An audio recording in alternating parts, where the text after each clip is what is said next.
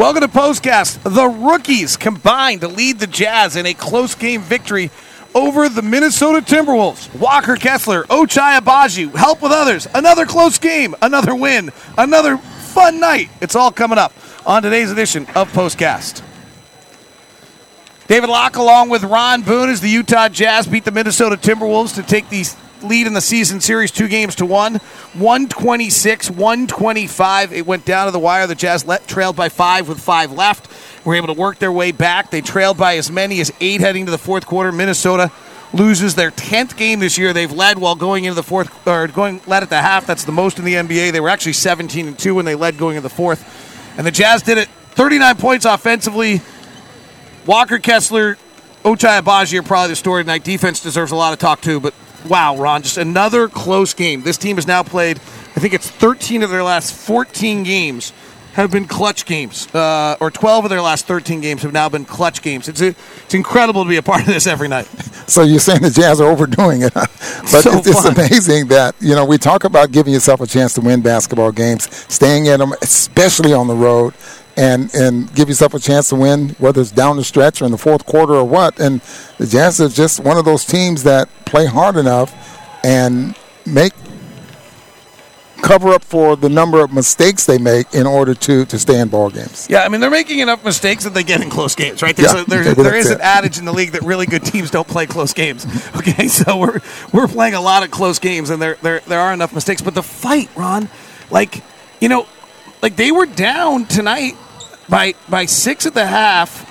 They then went down. They really had a good third quarter, but then ended up down 8 going into the fourth. They went down double digits in the fourth right away. And just to stay with it is such an impressive aspect of the character that this team is this year. Yeah, they were up, 5 or something like that, and they give up an offensive rebound that probably would have, I thought, sealed the basketball game for them, and they knocked down Minnesota knocks down a 3. Now you got another tight ball game. Those type of mistakes, not getting an offensive rebound, and maybe it was a long rebound, probably a 50-50 ball, but they didn't come up with it.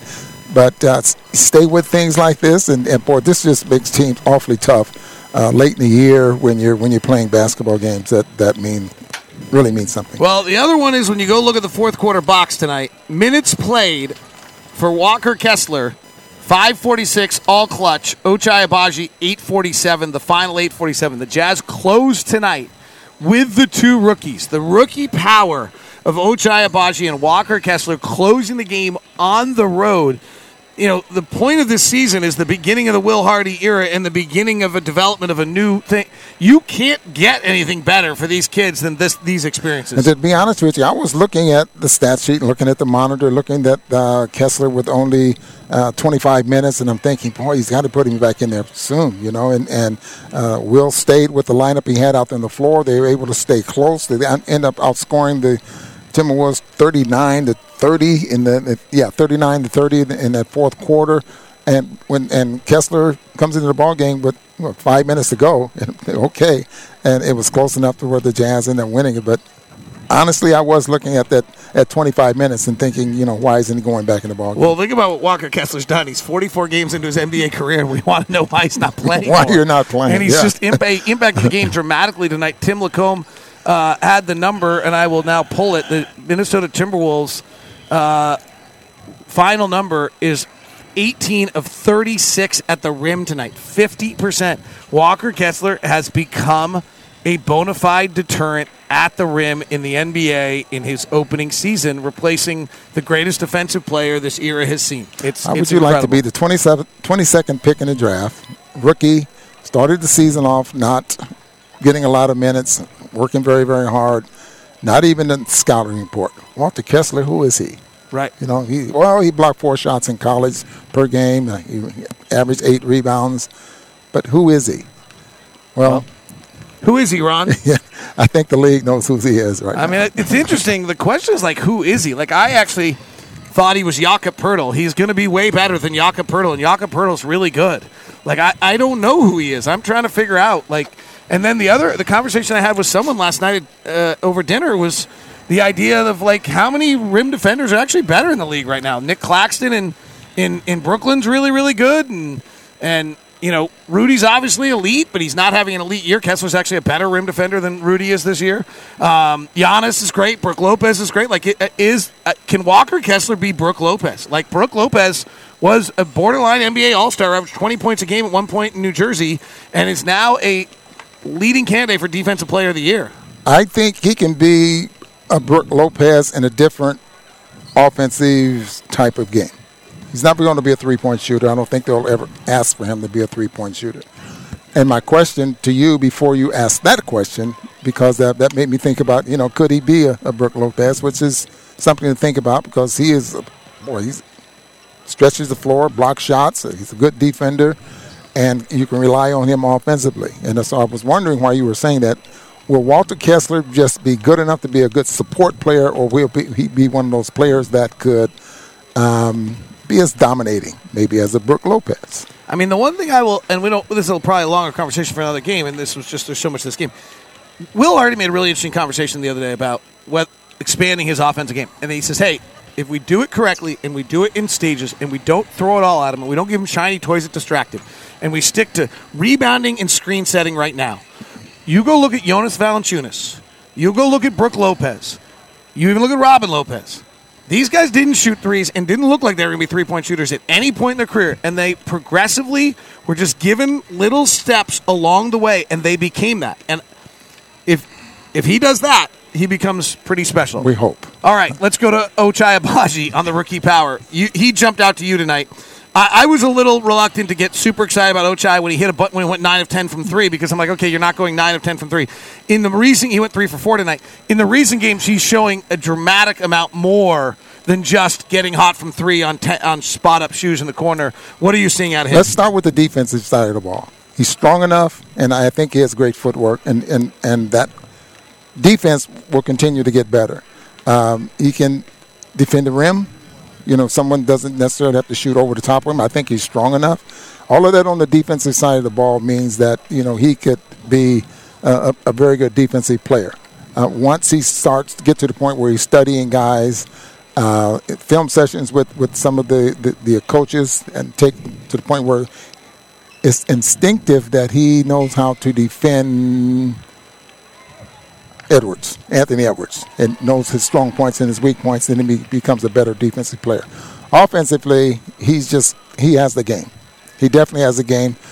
The instinct is what I'm very impressed with there as well, and not just standing around, and as I mentioned a couple of times, moving without the basketball, getting to the right spot, not afraid of the moment, and again, Will is giving him the luxury of not have to worry about making a mistake. I'm coming out of the ball game. He's done. I'm curious. We're going to watch the game on the plane, but I'm curious to rewatch it, and I'll have postcasts. I'll have Locked On Jazz for you tomorrow.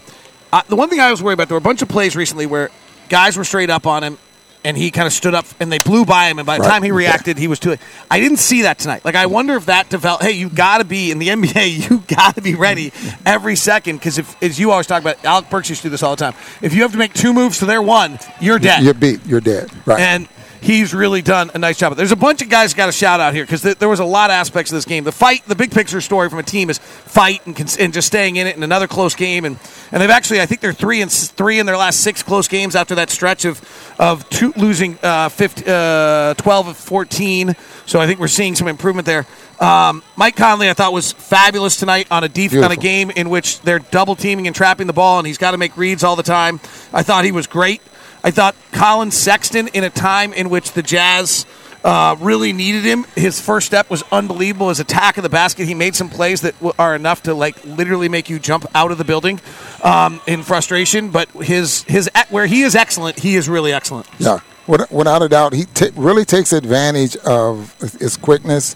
That first step, as you talked about, it's good enough, and this outside shot is respectful enough that he becomes one of those players. What do I want to try to take away from him? And if you're too close to him, he's going to go by you. And then he has enough respect, I think, to shoot the 3 or the mid-range game there as well.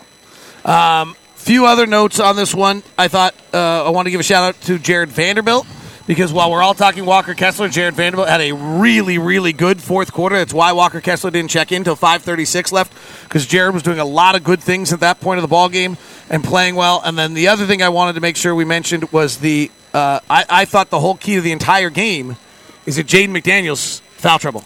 Foul trouble. He had completely taken Clarkson out. He's really, really good.